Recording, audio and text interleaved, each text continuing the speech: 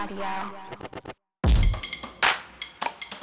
people that get a lot out of their climbing, they stay in the game a long time and really achieve and perform are very good at setting expectations. Unrealistic expectations are a real killer.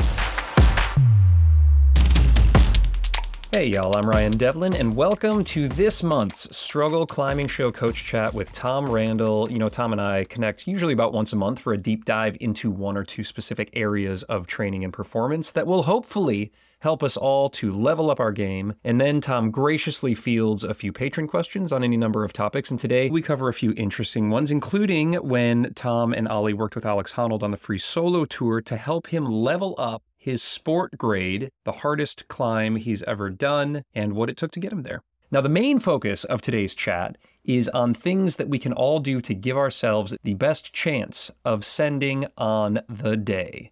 You've put in months of training up to this point. You've worked on the project. You know the moves, whether that's a boulder or a route, inside or in the gym or on the moon board, whatever. And now it is the day, you all, to make a go at the send. What can we do to unlock a few extra percent when it counts the most? Well, listen up and you will find out. There's all sorts of good stuff in this one. This Coach Chat's brought to you by our friends over at Friction Labs. From Alex Magos to Michaela Kirsch and so many other mega crushers, pros trust Friction Labs because their performance chalk lasts longer and is free of fillers and rosin and drying agents and all that stuff. And why would you care about that? Well, it's a good question. You know what it means? It means that your skin is going to stay in better shape. And that's kind of important for us climbers, as it turns out. You know, I was actually just out climbing yesterday with Jordan Cannon, friend of the show, Jordan Cannon, and also Friction Labs athlete, Jordan Cannon. And we were both hitting their secret stuff liquid chalk because it was like 75 degrees out at the red. And we needed all the friction we could get as we pulled on these shallow little pockets of my fall project. And you know what? It worked, you guys. I got a new high point. I'm so psyched. I two-hung the route. I was holding on, even though it was hot, I was sticking to those holds. I really do feel the difference, and I think you will too. You can probably find Friction Labs at your local gym. They're like at almost all the gyms in the country. But you can also score 20% off by entering code STRUGGLE20 at frictionlabs.com. So check it out. Chalk up less and climb more with Friction Labs. And this episode is also sponsored by patrons and subscribers of the show. If that's you, thank you so much. I love you. Over at Patreon, you can see the uncut video of this chat today with Tom and also gain access to 20 plus hours of exclusive content from the likes of Chris Sharma, Alex Honnold, Nina Williams, Ravioli Biceps, and so many more. Plus, if you sign up before the end of October, which is just like the next few days here, you will be entered to win a brand new pair of Scarpa shoes. What? It's like up to $280, I think, is what this gift certificate's for. So there is not a better time to check out all those bonus features than right this second. You can quit anytime. There's no commitment. I'm just grateful that you're here, and I am psyched to keep putting out shows like this that hopefully help you on your own climbing journey. So thank you so much. Oh, and one last thing. Stay tuned at the end of this episode, y'all, to hear the trailer for a brand new climbing series that's coming out soon called Written in Stone. I just listened to the first episode, and it's absolutely banger. I cannot wait for you to check this out. But first, let's get ready to Red Point with Tom Randall.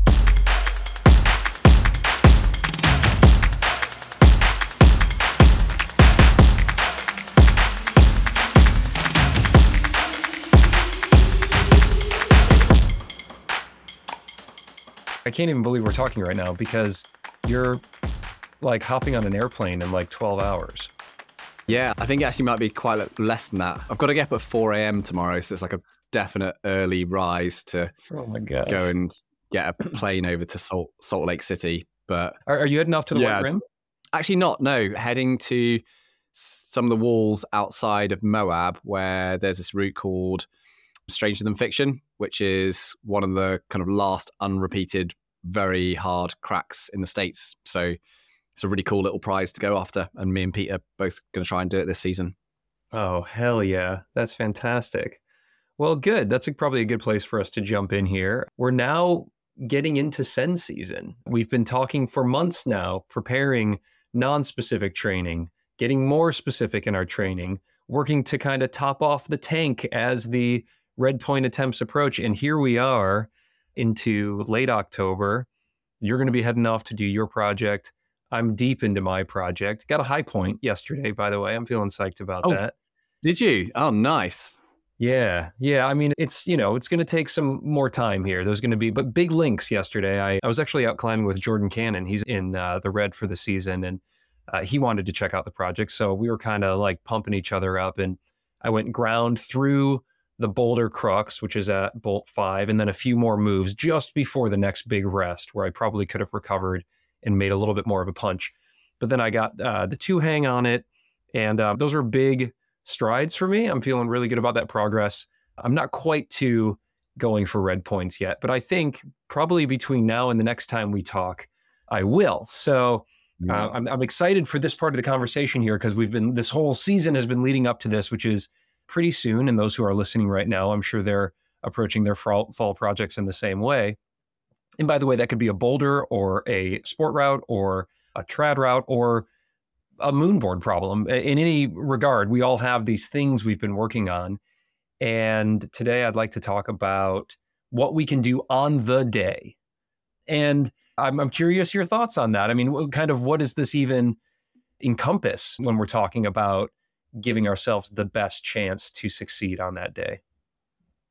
So I suppose the way to view achieving and, the tip of the iceberg, I suppose, in terms of all the preparation work that goes into any project or send that you want to do, is to see this as being the application of all the work that you've done to sort of laying it down there and then in the situation.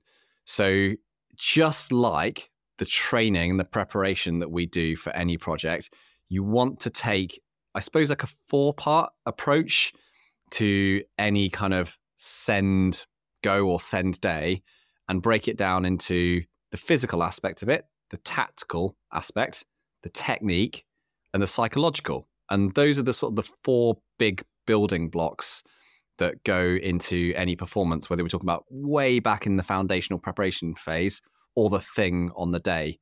So I suppose the logical thing for us to do maybe today is to talk through each of those 4 pillars, I suppose, of what occurs on the day on those, and what I think is the best way to get the most out of the preparation that you have done.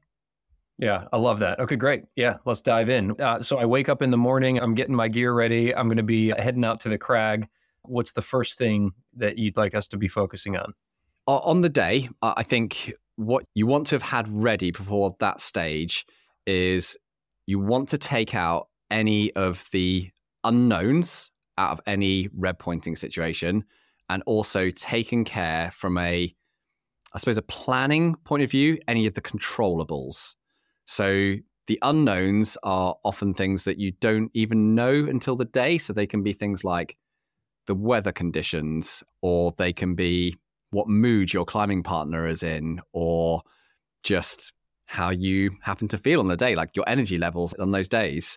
And those unknowns can generally be dealt with by being aware of how those make you feel and perform on other days when you go out climbing. So what I trying to do for myself and encourage others is have a bit of a reflection and think about how you do when the energy isn't right from your climbing partner. How much is that going to affect things?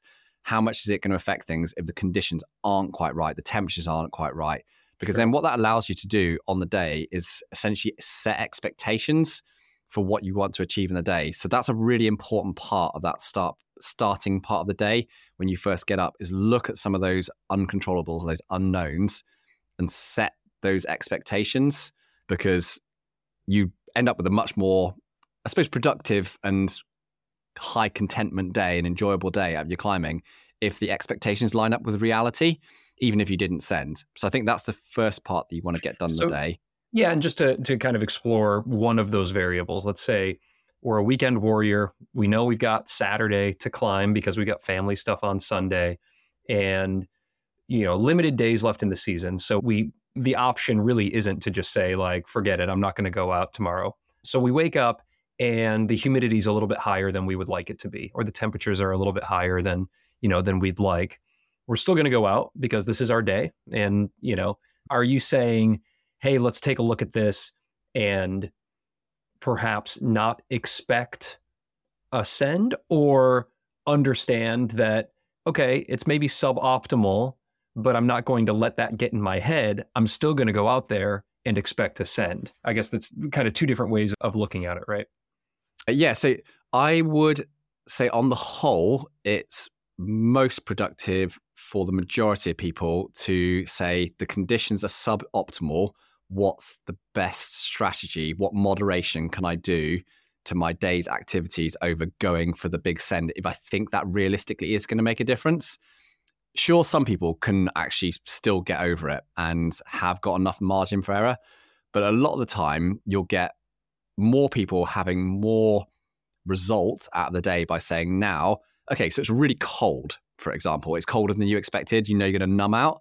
Is saying, I'm going to spend a session now completely dialing in the very short, hard section of that climbing and doing just maybe 3, 4, 5 laps on the really hard crux section of the route, because that's going to be short enough that I'm not going to numb out.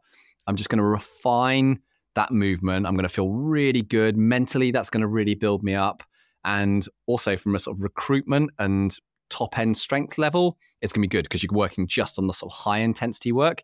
And you'll still walk away from that day going, awesome, I felt really good on that. The moment it drops in 2 days' time and I'm going to get slightly warmer conditions, I'm really on, rather than going and trying it, numbing out early, not really getting through any of the crux, potentially even increasing your injury risk because you've got really cold hands, fingers, etc., which has just had way more downside.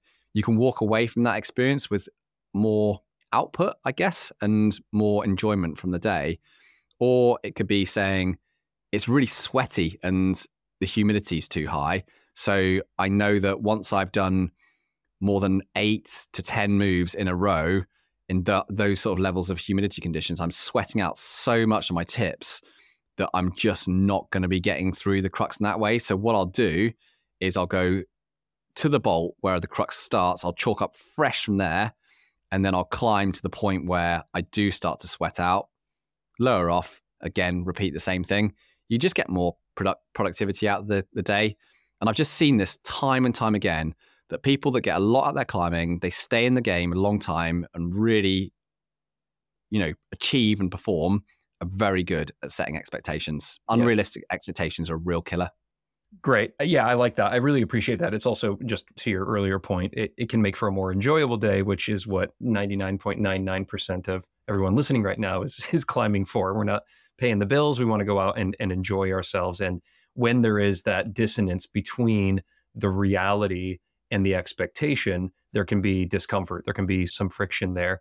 So I think it's nice to focus on, or to be aware of that, as we could alleviate ourselves of that discomfort, of kind of that incongruity between expectation and reality. That said, I do also want to make sure that we're looking at what happens when the conditions are good enough to make an RP go. And so, what can we do to give ourselves the best chance there? But I think, we haven't quite gotten there. So let's continue to focus on addressing these pillars until we get to the point at which the stars are aligning and this might be the day. Yeah. So going back to kind of some of those pillars, I think the bits where you have these controllables and you can really prepare for doing well on the day can very much be addressed on those physical parts, the tactical parts, and the technique. And a lot of that means that from a on the day performance point of view is, let's say we take technique to start with, is that you will have a range of techniques that you will use on your route. Those are, heels, drop knees, big wide moves, whatever they are.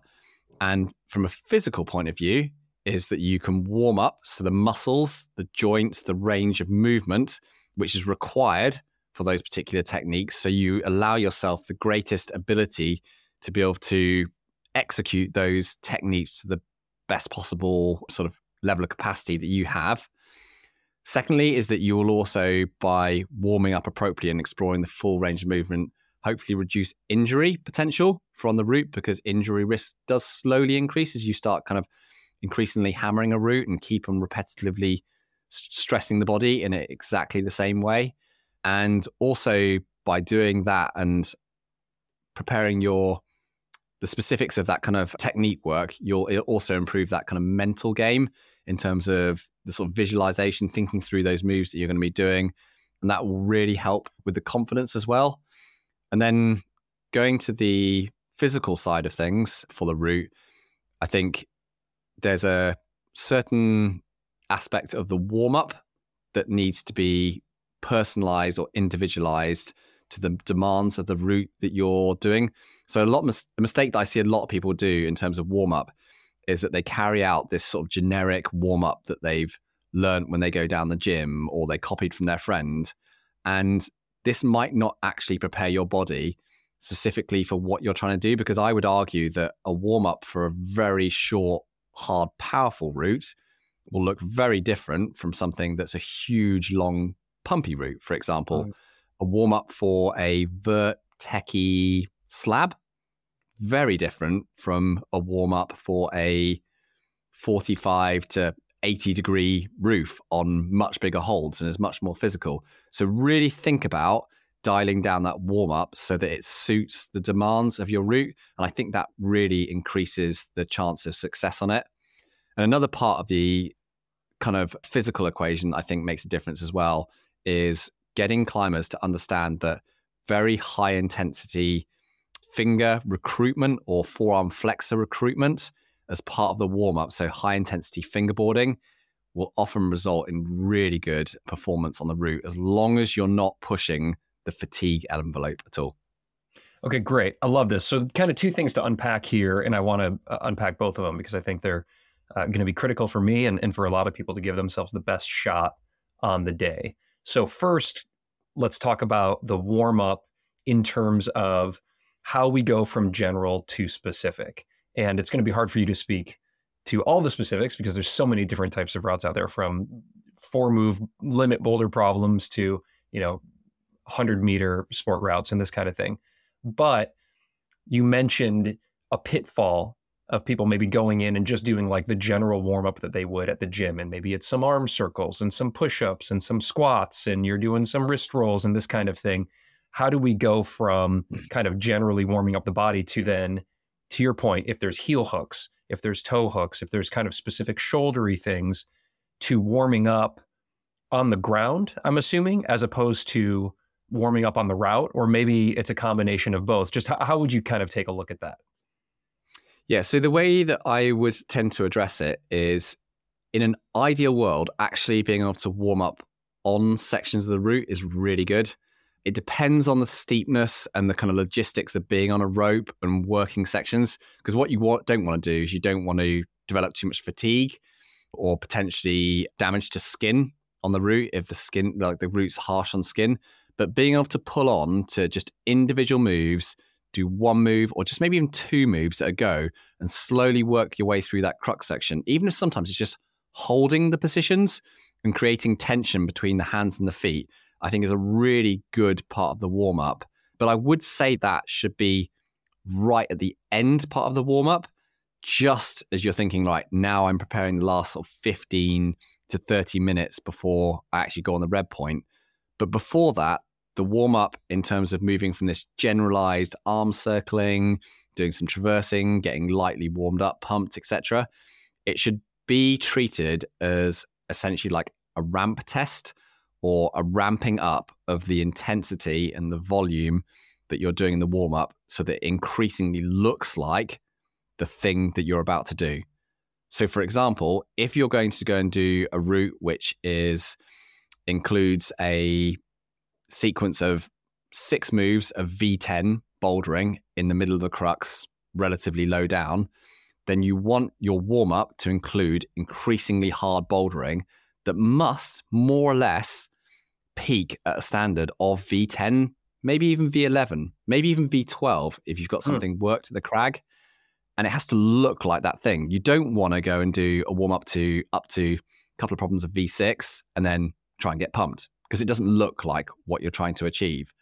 Likewise, if you're going to do a really long route and get really pumped and you want the blood supply network to be fully warmed up, you want all of the muscles in the body, because it's going to be a bit more of a sort of a wrestling route and you're going to be on there using all the muscle groups and being up for longer, then you want to have a much longer, higher duration warm up, which does get you pretty pumped and is a lot longer in terms of the route that you do and a sort of moderate intensity, which means that you have to have much longer rests in that warm up process leading up to the red point attempt. Yeah, this is really interesting. And this kind of goes back to a bit of a debate that I have with a lot of my friends, which is kind of at which point does the warm up become more fatiguing and diminishing returns, in fact, than just trying to do goes, on the route. And you had mentioned in the second part of your introduction to this warm up, trying to pull really hard and getting some like max recruitment going as maybe part of the tail end of the warm up. And I'm assuming that could be on a board that you hook around a rock or on the first bolt of a route or something like that, or your foot. But again, brings up the question, how much do we want to be kind of max stressing our fingers? Or in the case of a long sport route like you were talking about, which is like something that I'm working on, how much mileage do I want to put in before then I'm maybe not 100% when it comes to the route? And I think for me, my friends are always like, you never warm up enough. You never warm up enough. And that may be true. So I'm curious what you've seen with clients and with the data at Lattice when it comes to, how much feels right compared to what we might perceive as too much or too little. It is a really difficult question to answer for any climber because a lot of the equation is dealt with by self-experimentation and will also change over the years depending on the amount of training volume that you do. Mm-hmm. So if you are a climber who typically struggles to hold down a lot of training volume and you haven't had a great deal of it in the cycle leading up to your red point project, perhaps you're kind of arriving at the peak part of the season and thinking, I just was really busy with work. I didn't get as much done that I wanted to. I could have done with a couple more days down the wall every single week. Then you will have to be quite a bit more careful with that warm up in terms of the volume that you have and the sort of the fatigue element that goes in there. But if you've put in a lot of volume into your training period and you're really well prepared, I would say you can put a reasonable amount of proper warm-up volume. You shouldn't be scared of that. And in a way, maybe what you're not tackling is the amount of rest that you need to have after the warm-up attempt. Don't expect to go and spend 15 minutes on a relatively hard warm-up route and get quite pumped and feel great after 15 minutes. You've got to be an absolute superstar to be doing that. That's more like what you do down the wall and, doing short rests. But if you spend 45 minutes resting after that 15 attempt, maybe even an hour, and you're going and keeping warm and you're keeping prepared, then that's much more the kind of time window that you wanted to be looking at it. I think I remember some Spanish climbers telling me that they looked at the ratio for when they would do something that would get them pumped, then they would try and rest at least 5 times the amount of time that they were on the route. So if they tried the route and it took them 10 minutes and they got pumped and they fell off or they got to the top, then it would be a 50-minute rest before they would have another attempt. If you spent 1 hour on some massive stamina fest and you're on there forever, then yeah, intuitively, if you said an hour of effort and it was really hard, I think I would want maybe 5 hours, like half a day to go and eat some food, sit down, completely recover for it. And that feels about right. So somewhere around that is the kind of ratio. And I think, yeah, most people couldn't go too far wrong with saying that you also wouldn't want to do in your warm-up much more than maybe 20% of your normal workout volume within your warm-up. Any more than that, I think you're definitely overcooking it. Got it. And then to kind of play out the thought experiment on the other side of the spectrum, if it's a boulder problem and it's, you 2 limit moves and you pull those and you pop off, and maybe that took you 30 seconds, you're talking about maybe just resting a few minutes. Yes, you can rest a lot shorter amount of time than that. And I think that probably goes back into that. Do you remember I told you a while back about post-activation potentiation?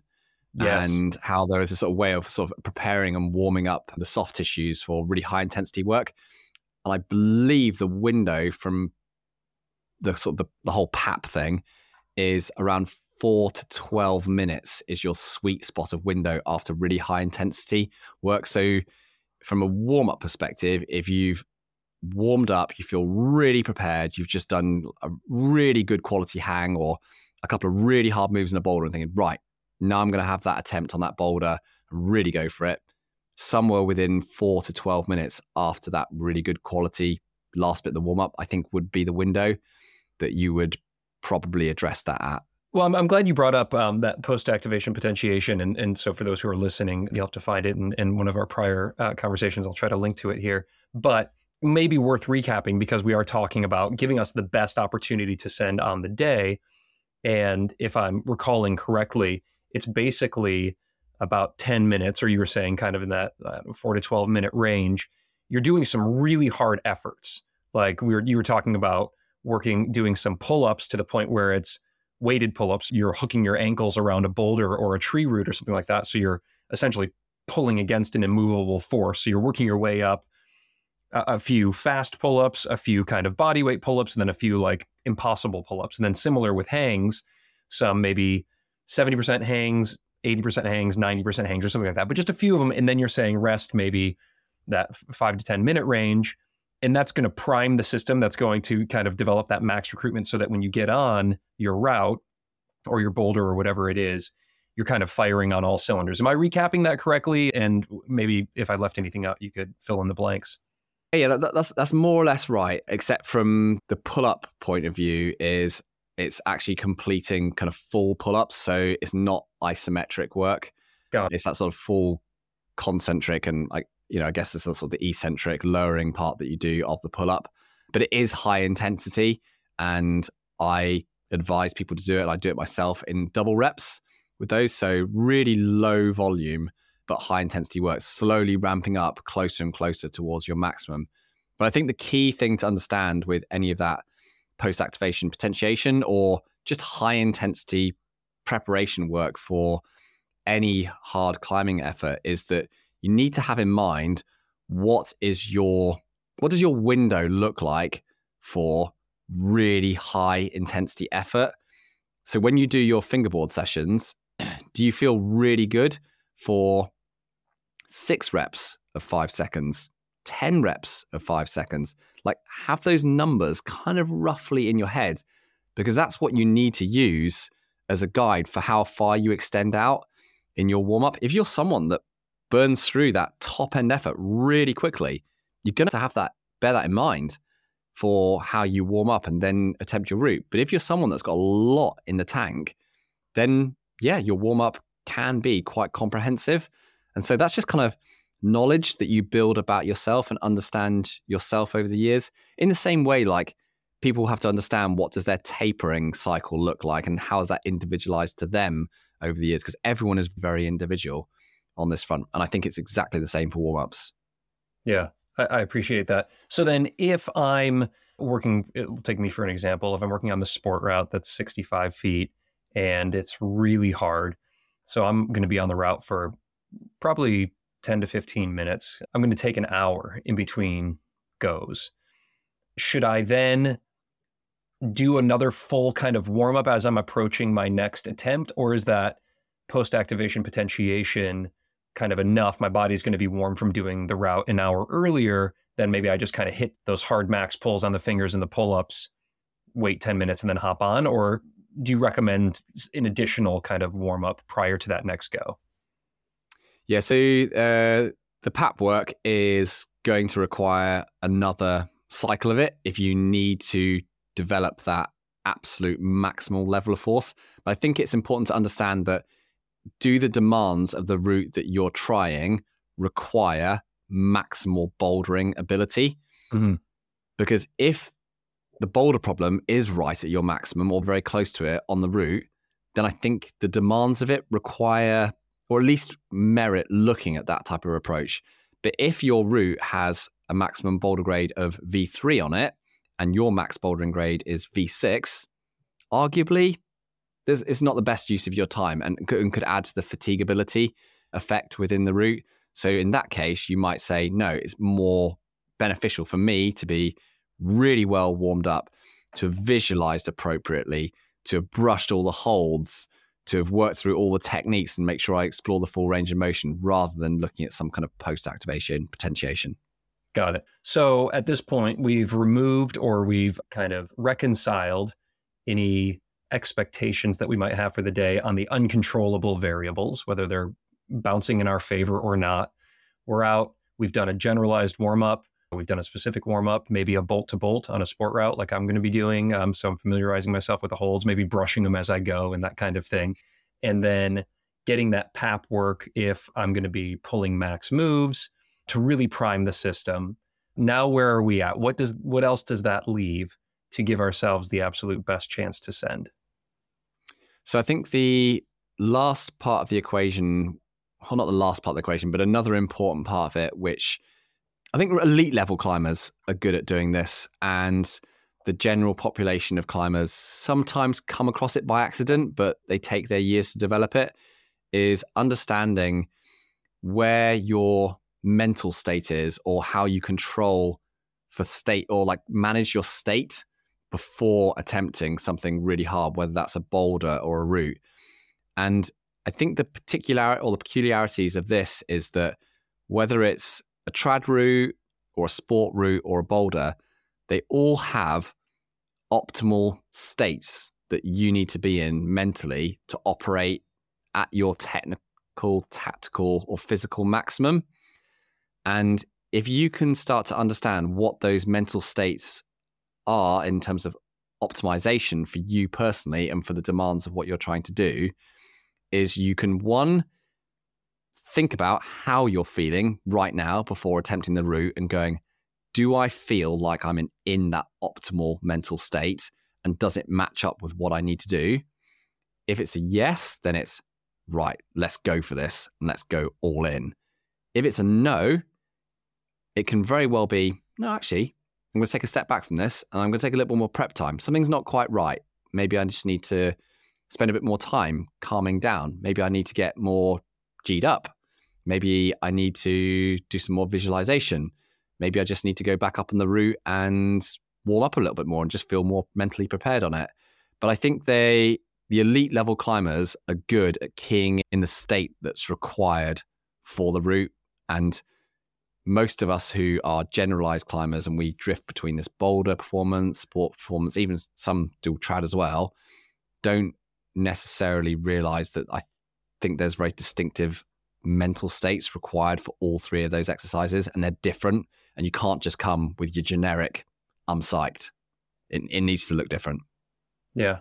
No, I think that's a great point. It's interesting. When I had a conversation with Alex Honnold on this podcast, he brought up something similar because he has to switch between very cautious free solo mentality is very different than when he's trying to do a limit project on rope on a sport route where, you know, you have to be willing to take what are perceived as risks, but not, he doesn't see them as risks, but like, you know, lower percentage movement is what he would say.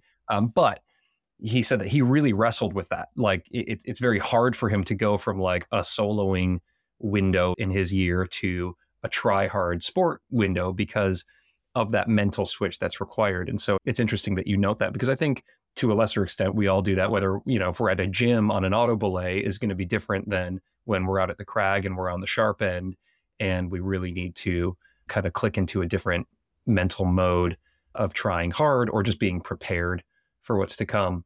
So I think that's nice. And maybe a future episode like with Hazel Finlay could be good on just that very specific topic on the mental game side. Is there anything else? This is all great stuff. I'm getting psyched to go put in red point burns. I'm not there yet, but I'm getting psyched now. I want to make sure we get to a few patron questions here, but is there anything else on the day, little tips or tricks, little secrets, things that you might be implementing as you go out and try? So I think one tip that I have for everyone and I really like using is I try and bring as many familiar routine elements into my red point days as I possibly can so that I'm not digesting new information as such. So I'm someone that I get overstimulated by things effectively. And if I get overstimulated, I'm not in the best mental state for actually climbing something really hard, because I actually climb quite well when I'm really calm. So if I see that I've got a new harness and a slightly different chalk bag that I usually use, and I'm using my friend's rope rather than my rope, and I don't know, all those little things that are slightly different, that for me is just adds in to the overstimulation pile. And then I've been thinking about that new harness and going, oh, I like that new feature there. Or, oh, I don't know whether I like that tie-in loop there. It looks different to normal. Or, oh, does that rope work with that really old gree-gree? You know, like there's just these extra things that you end up thinking about. And the same goes for food actually as well, is take the same kind of stuff that you're just familiar with and it seems really boring and routine. So in an ideal way, I would say, turn up with the partner you've climbed for the last 10 years, the rope that you've climbed with for the last 2 years, the same harness, the same shoes, exactly the same peanut butter sandwich that you eat every freaking Tuesday. You know, like keep all those things consistent, because there's plenty of other stuff which is very stimulating, which is trying really hard to red point something which is at your limit. And that's where your energy basket wants to go. Love that. Love that. Essentially removing as many variables as possible so that you can keep your mind focused on the task at hand. I think this is why Steve Jobs wore the same black turtleneck every single day. You know, didn't have to think about it. Or you with the black lattice sweatshirt. Yeah, exactly. I think, what should I wear for this podcast? I'm probably supposed to look smart. And then I go, oh, I've got one of those lattice sweatshirts, so I'll just wear that. I don't have to think about anything then. All right, y'all, just a quick second here to tell you about Fictitious Climbing, which is a sponsor of the pod and also has totally changed the game for how and where I hangboard. Have y'all seen this? The revolutionary doorway mount is just the coolest. It allows you to do a full hangboard workout without drilling, screwing, or mounting anything permanently into your walls. You just pop it into your doorway and then mount any hangboard that you want to it. I love the boards that Fictitious makes, and they'll give you 20% off when you buy one with this doorway kit. But you can also just mount any other board that you have. You can hang heavy, or they have a pulley attachment that you can grab if you want to reduce the load, like I do when I'm working on one-arm hangs or if I'm doing endurance repeaters. If you cannot drill a board into your wall, whether you rent or you're a student or maybe your significant other just doesn't want a chalky hangboard always on display like mine, you can store this under a bed or wherever and in seconds pop it into the doorway, get your workout in, and then make it disappear. It's such a cool system. Hit that link in your show notes or pop by fictitiousclimbing.com to see it all in action, and you can get 20% off a hangboard when you purchase that rad doorway mount. All right, let's get back to the show here. I know you've got to catch an early flight, but I've got a few patron questions here. We'll just get to the ones that we can. Victor writes, you've helped to train some of the absolute best climbers in the world. Which one or two stand out in terms of how you or the team were able to help them level up? So I think we're probably really proud of the work that we did with Alex Honnold, because he is known as a world-class trad climber and free soloist. But Ollie worked with him during a period when he was touring all over the world, going to all these film premieres and doing a lot of travel and really kind of impractical to do a lot of training, to then achieving his first 9A on sport, which really isn't in Alex's sort of specialization or wheelhouse as such. And on top of what you would normally say as being too much going on, is not practical to achieve your new physical limit.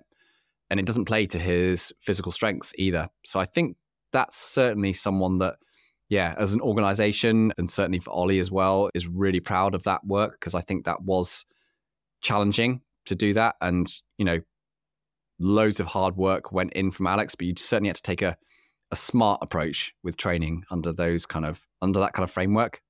Yeah, this is, I mean, somebody who's got endurance coming out of his ears, because he had just come off of doing the free rider in a couple hours and this kind of thing. But to climb 9A, 14D, I'm assuming took a different level of strength or recruitment or tension. I think he spent some time with you all in Sheffield when he was on that film tour. Can you give me a insight on what areas of opportunity, I won't call them weaknesses because he's obviously a very strong climber, but what areas of opportunity you identified and how you helped him to focus on those to achieve that level up on the sports side?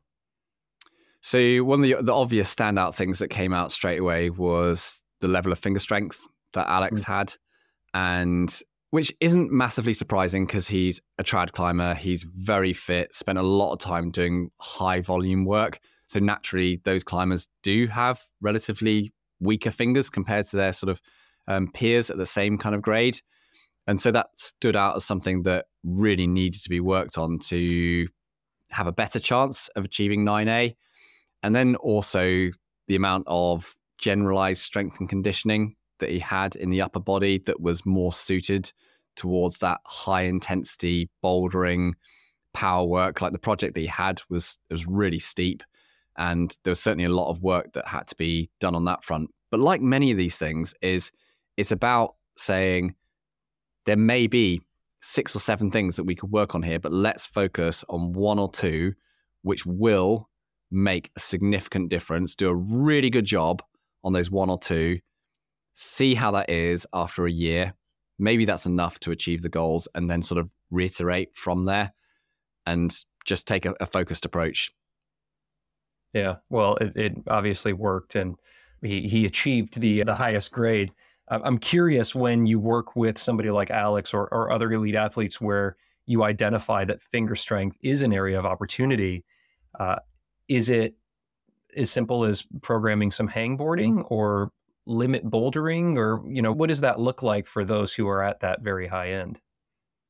Yeah, so at the elite end, it's very much a combination of hangboard work or pickup work as well. We tend to use a combination of both of those in terms of finger strength work, and high intensity bouldering.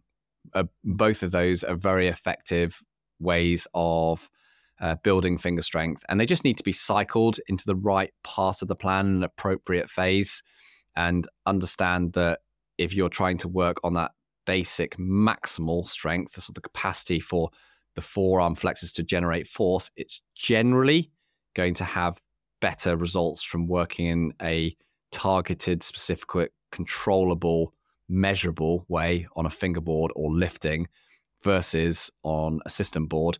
But it's not to say that the system board isn't really good in terms of being used in conjunction with that work, but also to fine tune it at the end in terms of developing rate of force development and your contact strength, that it may well also be known as, or the power to be able to pull from those positions and generate tension through the body from sort of tip to toe. Right. Well, one of the most impressive things I think you pulled off with Alex in this whole thing was getting him to actually do that stuff. Because every time I talk to him, he says he just likes to climb. He just wants to be outside climbing 7 days a week and forget the gym and forget the garage and these kinds of things. So the fact that you were able to get him to actually stick to a program, that's some 9A coaching. Yeah, it was a good effort for him because it isn't his thing as such. But we always hope that when we work with anyone, even if they don't end up training with us or with themselves for years and years, and they don't, get overly obsessed with training, at least they get a window into understanding how much that can change their performance, whether that's 6 months or a year or a little bit longer sometimes, because that's useful knowledge. You get to understand, what does my body do if I put it through smart training? And then you can walk away from that and go, yeah, I like what it did and I want to do more of that, or I'm going to do that intermittently during certain parts of the year. Or it can be, it sucked, it's not right for me. Mentally, I just need to be at the crag 100% of the time and I don't like it. And then at least you've tried it one phase of your life and you can say, no, I'm going to go back to what I did before, which is perfectly fine because it's just an exercise in understanding yourself and what your needs and wants are. Yeah, absolutely. Well, I had the pleasure of spending a day with Chris Sharma as he was out here at the Red a couple of weeks ago. And I think he fits into that bucket there of he trained with Patrick Yusobiaga for like a couple of months, I don't know, years ago. And when I talked to him about it, he was like, yeah, that was it for me. Now I'm just getting out on the route. But, if you're climbing 515C multiple times a week, you're getting some training stimulus there as well. So Yeah, to each their own. Appreciate you shedding some light on that for Victor there. Let's move on. Connor asks, can you comment on rehabilitating elbow tendonitis and if isometric holds from a pull-up bar can have any relevance? And if so, at which point in the recovery should I try them? I want to answer this, but I'm actually going to say that I don't think I'm the appropriate person to answer it, mainly because I'm just not an injury specialist. And I feel like this is one of those areas where, as a coach, it's actually more sensible for me to say, you want to go and speak to a specialist and go and speak to a physiotherapist with this kind of stuff, because a lot of the time, and I've suffered all sorts of elbow injuries over the years, both tennis and golfers. And what I've seen with myself and also clients is that the approach in terms of rehabilitation and treatment of that, it can be so different depending on the individual and the history and their own personal physiology. So you've got to go and see someone generally in person and get a good assessment. It's a really difficult thing to give generic advice, other than from a preventative point of view, is that a really good long-term habit of solid strength and conditioning around the shoulder girdle helps that particular issue. And then also big spikes in load, so the training load that you're doing up or down, also seem to provoke pain in that area or inflammation or discomfort with that same issue, whether it's something that was pre-existing and you're just bringing back that level of pain that you previously felt. So I think that's probably what I would need to say on that particular topic. So I hope I don't appear too flaky, other than really, go and speak to a real specialist. That's not quite in my area of expertise. No, I appreciate that. A lot of respect for you to want to be mindful of not diagnosing or trying to treat injuries. Well, next time I have Tyler Nelson on or Natasha Barnes or somebody in that world, I'll direct the question their way. But we'll move on. We'll get one more here. And to those who submitted questions, we'll kick them down to the next chat here with Tom after we've both sent our big projects this fall. Oh, yeah. Here we go. So Gug asks, do you recommend getting a tin deck and using that for training fingers instead of loading weight on a hangboard once you're about greater than 150% of body weight? So kind of two questions. I mean, one qualifier within that. But speaking of Tyler Nelson, somebody who's, you talked a lot about kind of the benefit of a force gauge. And I think you all use them on your hangboard there over at Lattice that will test the force that you're putting on. They've become commercially pretty reasonable to get these days and can tell you exactly where you're at from day to day. What are your thoughts on using that for training and maybe even for warm-up as well? Yeah, I think any of those digital devices, including the tin deck, are really good tools to have in your bag or, in your toolbox for training and warm-up. I really like them, really rate them. A whole number of us use them at Lattice. We have them here at the lockup. And whether it's installed sort of internally within a fingerboard or it's a sort of additional bolt-on for doing pickup work and just sort of pulling against a fixed point on the floor, just they're so nice because they're very quick in terms of instant feedback of the amount of force that you're generating. They're highly portable, and they're also a really good way of assessing how you're feeling on a day. And they're accurate. You can go out and start to warm up at a crag and see how much force you can generate. And I often find that the amount that I can maximally generate during my warm-up is a pretty good indicator of how close I'm going to be to my top maximal bouldering effort that day. For me, fingers are always a big limiting factor. So if my fingers are feeling weak and not very good on that day, and not generating the force, I'm generally not going to climb very well on the high intensity stuff. So I'll either move my goals and go and try something which is lower intensity and higher, duration, pumpier stuff, or I'll come back a different day.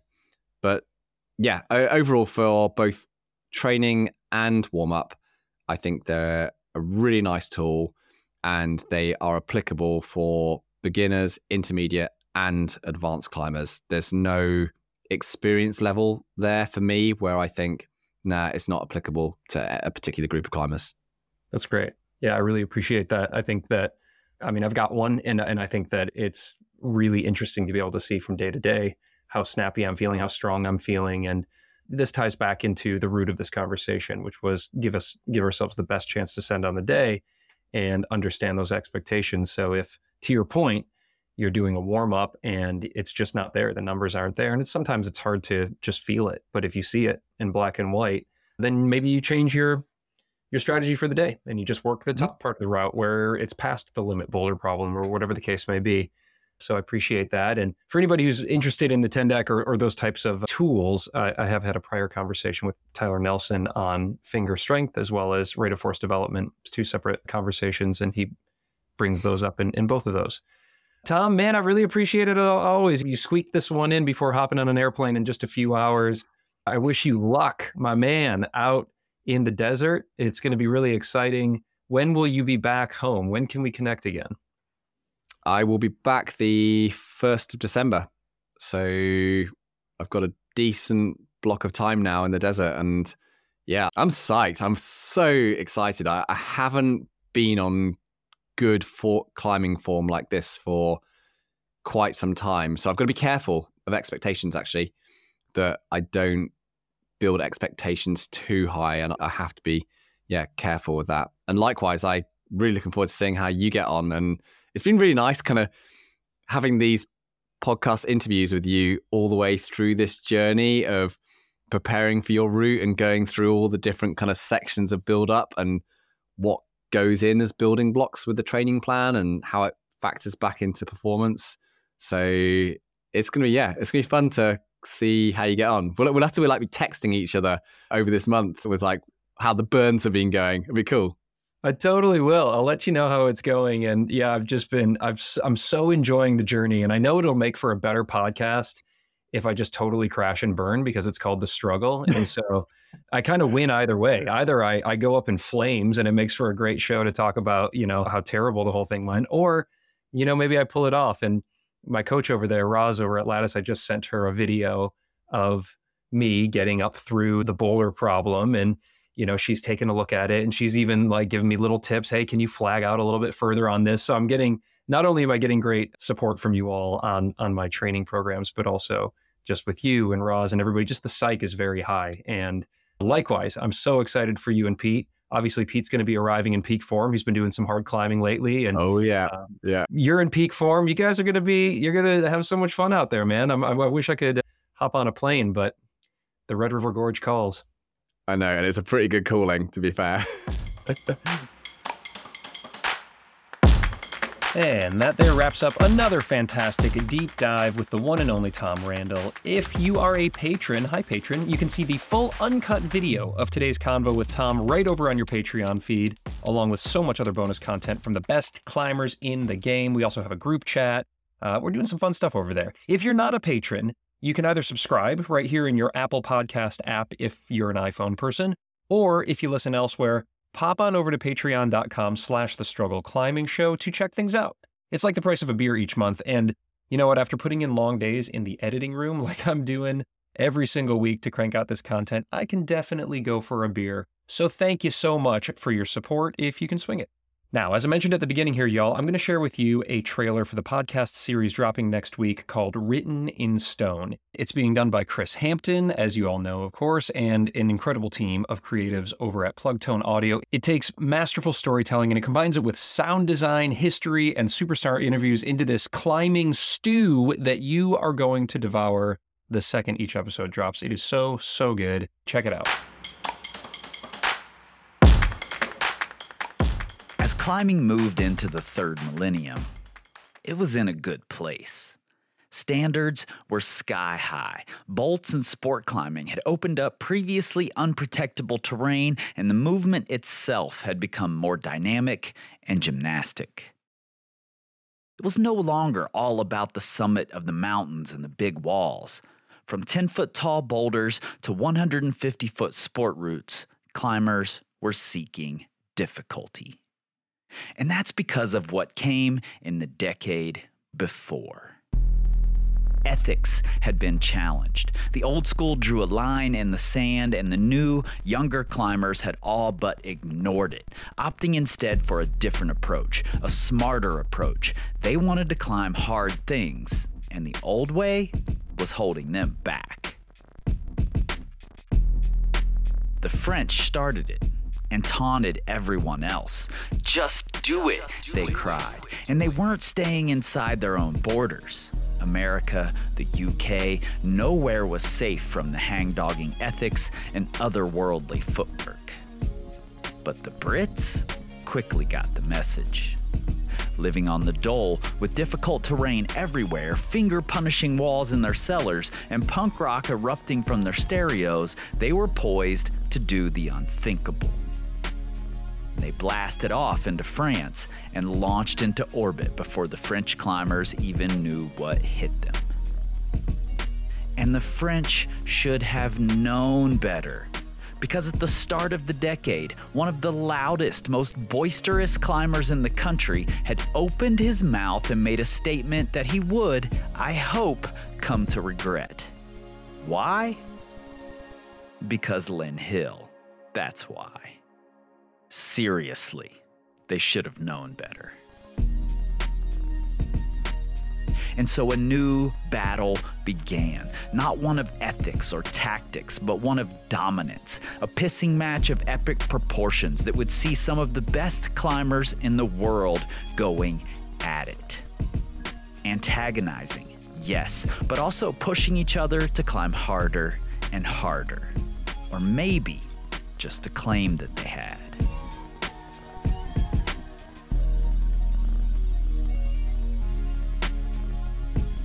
But outside the grade and route name arguments at the upper limits of sport climbing, there were others, moving the sport forward in their own way. A philosophical German training fiend whose humility seemed to rise above had brought climbing to a new level, and then another, and he was poised to do it again. A quiet, thoughtful figure with the largest forearms ever seen, doing the hardest moves ever done. A team of Wyoming cowboys riding out the worst storm imaginable on the side of a huge remote tower in Pakistan. A ghost in a French forest who would repeatedly raise world standards only to disappear into the trees.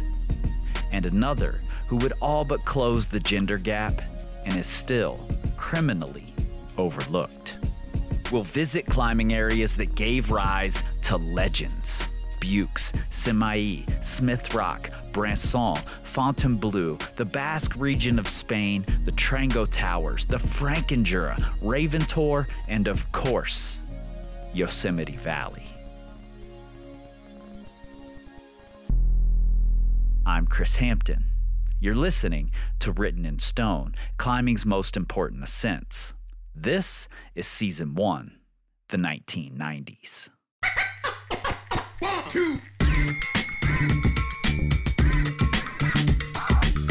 Over the next 20-plus weeks, every week, you'll hear the stories of 10 of the most important ascents of the 90s, followed by conversations with today's best climbers about how they were inspired by what went down way back then. The first 2 episodes drop October 30th. Everywhere you get pods. Subscribe now so you don't miss it. And please tell everyone you know, at the gym, at the crag. Follow the pod on your friends' phones, and together we can tell the stories of climbing's most important ascents, one decade at a time.